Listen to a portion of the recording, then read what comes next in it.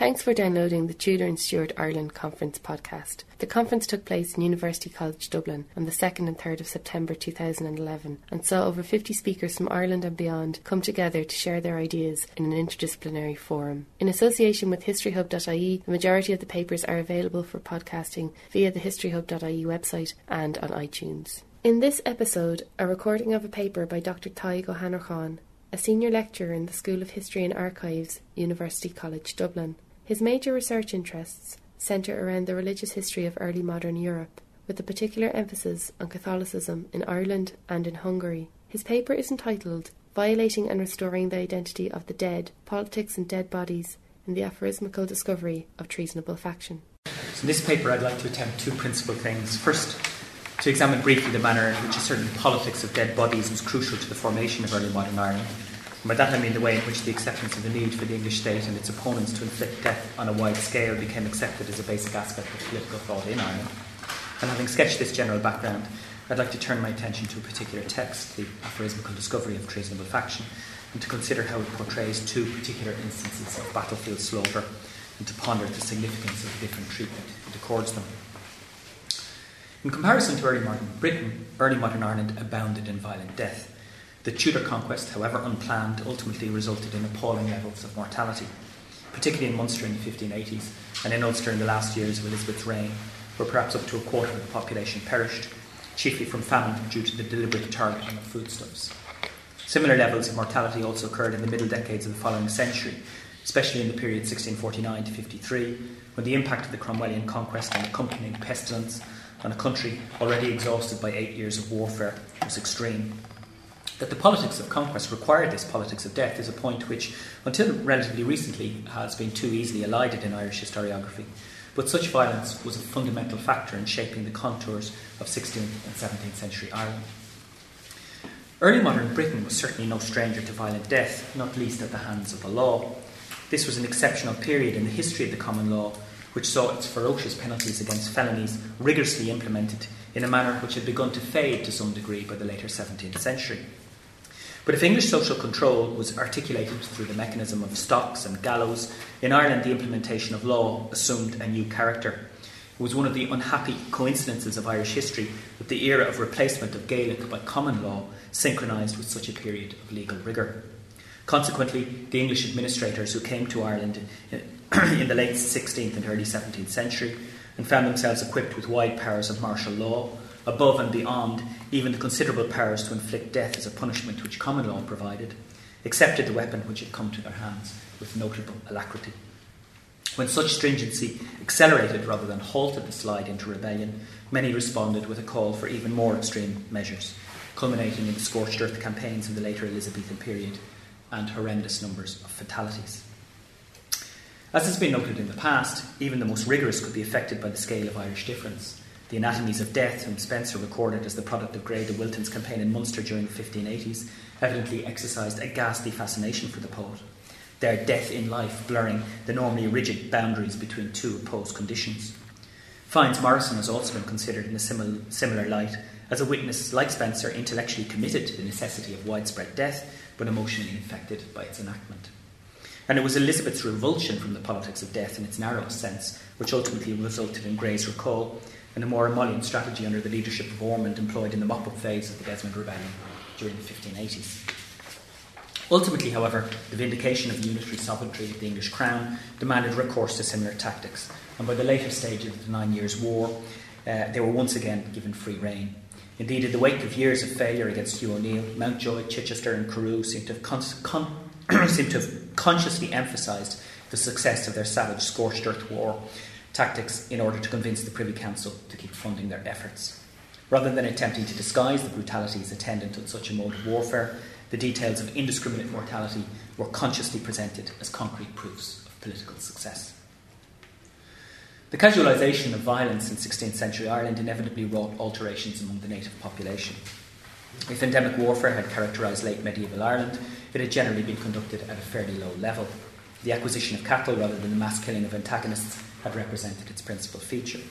But the militarisation of Gaelic Ireland, both a coincidence with but also increasingly a product of the expansion of the reach of the English state, resulted in a deepening savagery of warfare among Gael and Gael, as well as between Gael and Gaul. Shane O'Neill's ravaging of Ulster in the 1560s seems to have been exceptional in its savagery, and by arming the lower orders of his lordship, he deepened the level of participation in violence.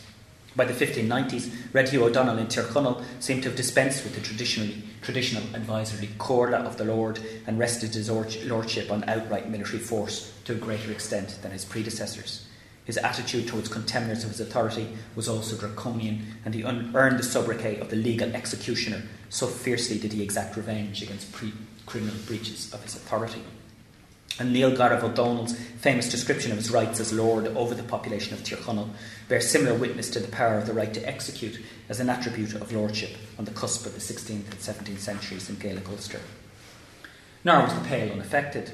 That something of a 1916 effect resulted from the administration's exaggerated reaction to the Baltinglass Rebellion seems highly probable. Certainly in the aftermath of the executions which followed this insurrection, an increased attachment to recusancy becomes visible. But the judicial murder of Nicholas Nugent by Robert Dillon in 1582 was also a sign of a changing dispensation. This particular dead body had a special resonance within the politics of the Pale, for it marked the use of state institutions not to restrain but to prosecute familial feud, and contributed to the deepening of the rift between the administration and the local community. In the wake of the completion of the Tudor conquest in 1603, the fact that almost 4 decades without any significant military confrontation on the island actually seems to have primed an explosion of communal violence in 1641 can probably be attributed to 2 principal factors. The first was the conjoined process of triumphant failure on the part of the common law. The replacement of Gaelic and Gaelicised codes of law throughout the island has been presented as one of the most significant changes of the entire tumultuous early modern period in Ireland. But 1641 revealed that this apparent administrative success concealed a profound failure on a cultural level. Despite its harshness, the evidence suggests that even the less advantaged social orders of England maintained a genuine respect for common law. Sir John Davies' opinion that the common law was organic to English civilization enjoyed widespread support in England. The law was seen to act as a bastion against the arbitrary powers of nobles and the socially superior, even when it conferred upon them frightening powers of retribution against felony. 1641 suggests the widespread failure of this aspect of law in Ireland, principally because the benefits which the new English community had derived from competing under its aegis with a native population ill-versed in the new legal framework. That state patronage and corruption further loaded the dice in their favour, merely compounded the problem. The social discontent expressed in the violence against the newly immigrant population in 1641 was a public manifestation of rejection of the legal processes of the past 4 decades, for these had been seen to deliver not equity and justice but discrimination and fraud. And I think there's a parallel here with the previous paper with Cromwell's insistence that these were legal processes. Fusing with this discontent was the sharpening sectarian division in the island. Not the least of the problems facing the religious intellectuals of early modern Europe was an amorphously diffused unwillingness to accept that salvation was only possible in the context of membership of the true church. Every situation where Christians found themselves living in relatively neighbourly contact with individuals of different faith generated resistance to the idea that people of evident worth and virtue but different religion were necessarily damned. Such an attitude ultimately played an important role in ensuring the religious partition of the continent, rather than its reunification under the banner of one section of the Christian faith. Yet in a society such as Ireland, with festering divisions between communities, religious-derived notions of salvation only within the one true church were potentially explosive, for they provided the justification for the abolition of the normal bonds of neighbourly behaviour when the opportunity presented itself in 1641. The indignities which were visited on the bodies of Protestants, from stripping to murder, were the physical enactment of this sense of rejection of the legal framework and the embracing of religious difference.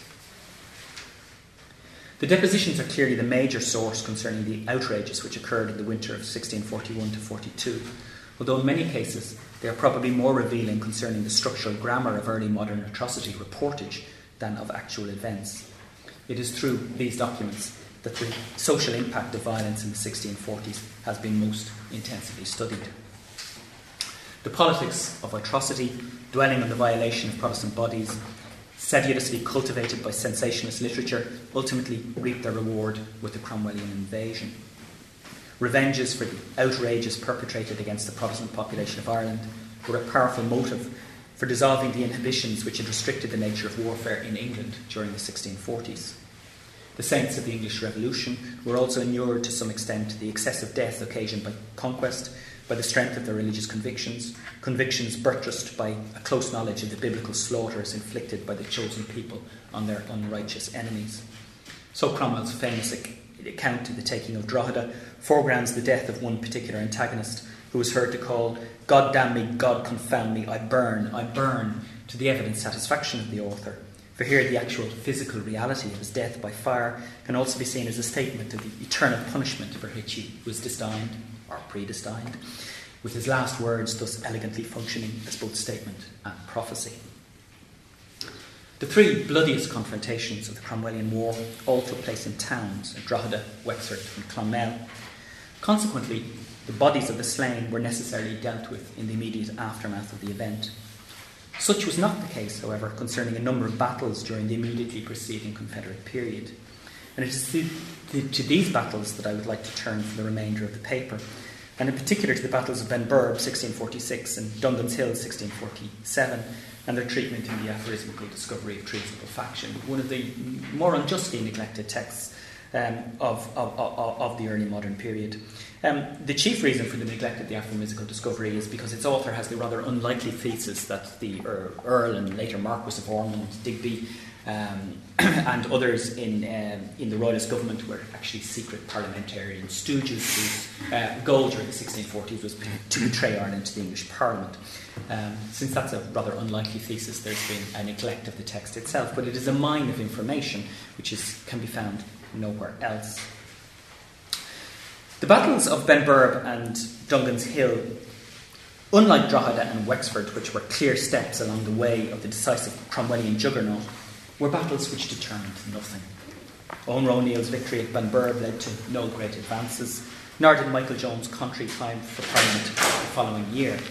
No major territory was gained as a result. In fact, on both occasions, the victorious army more or less disintegrated shortly afterward.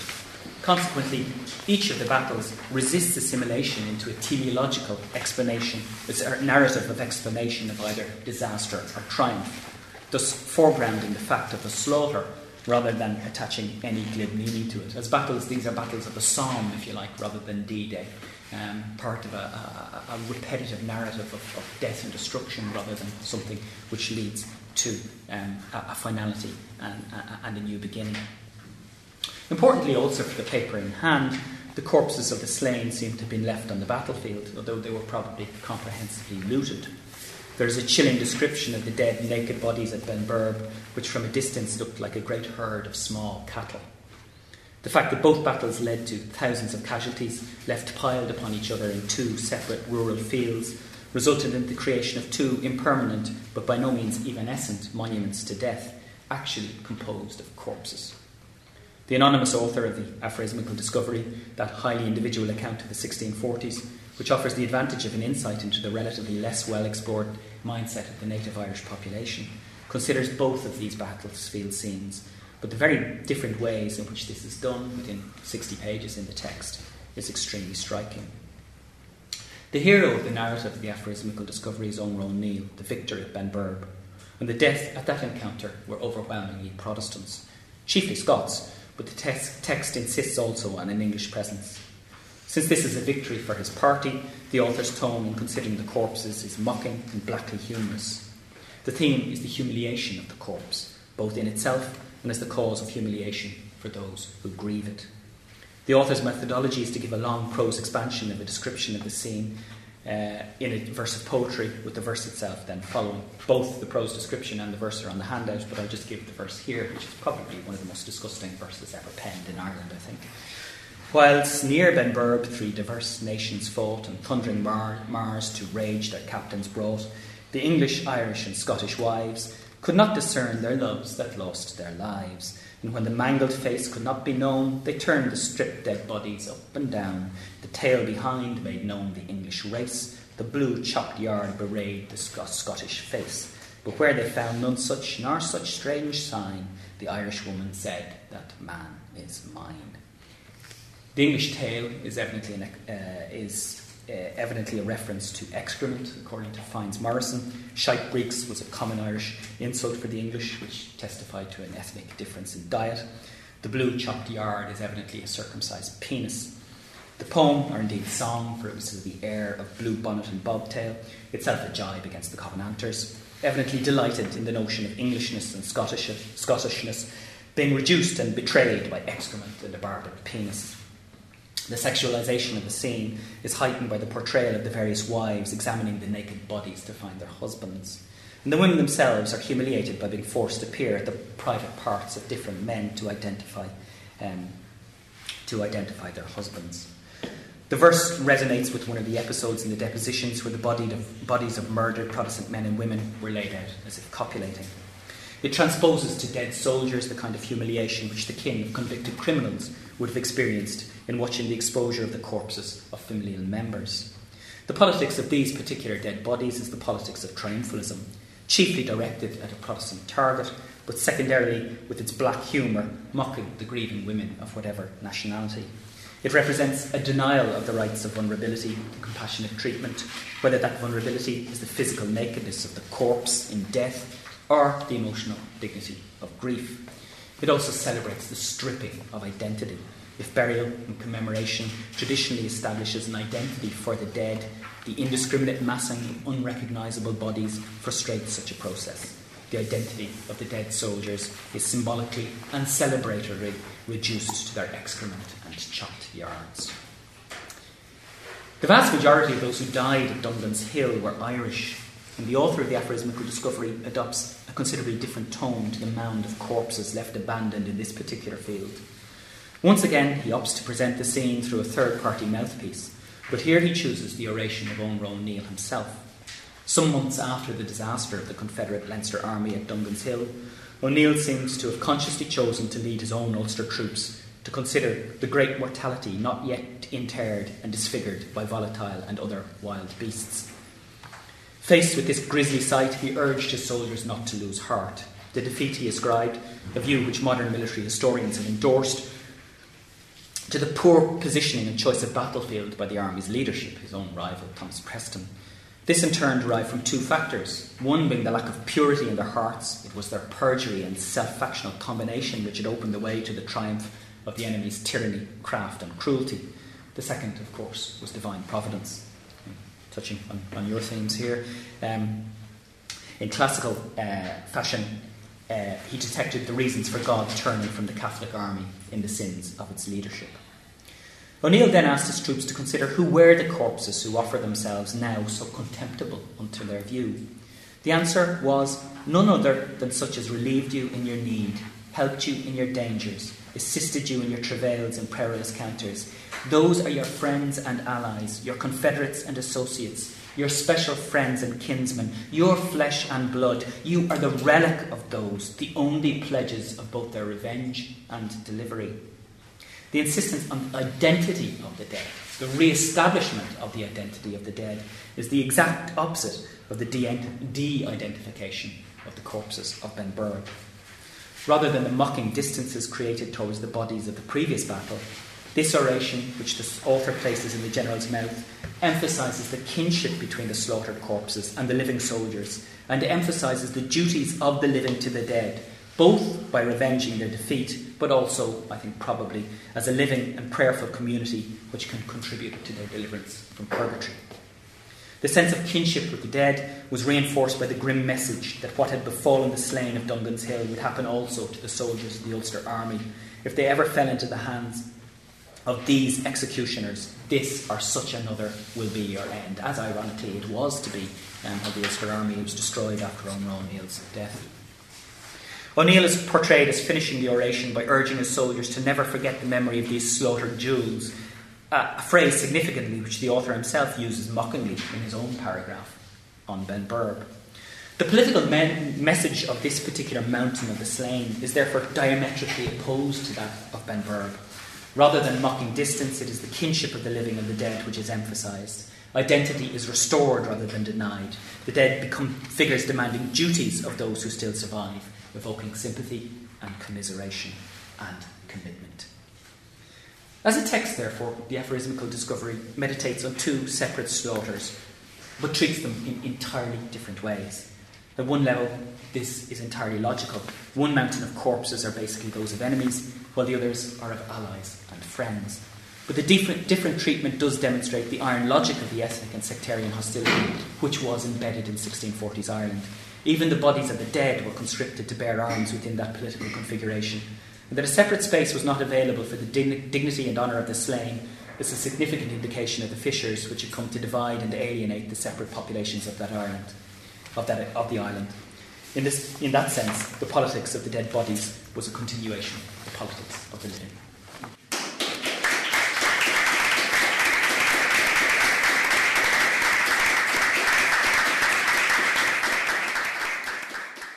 We hope you enjoyed this historyhub.ie podcast. You can find many more podcasts by visiting the historyhub.ie website.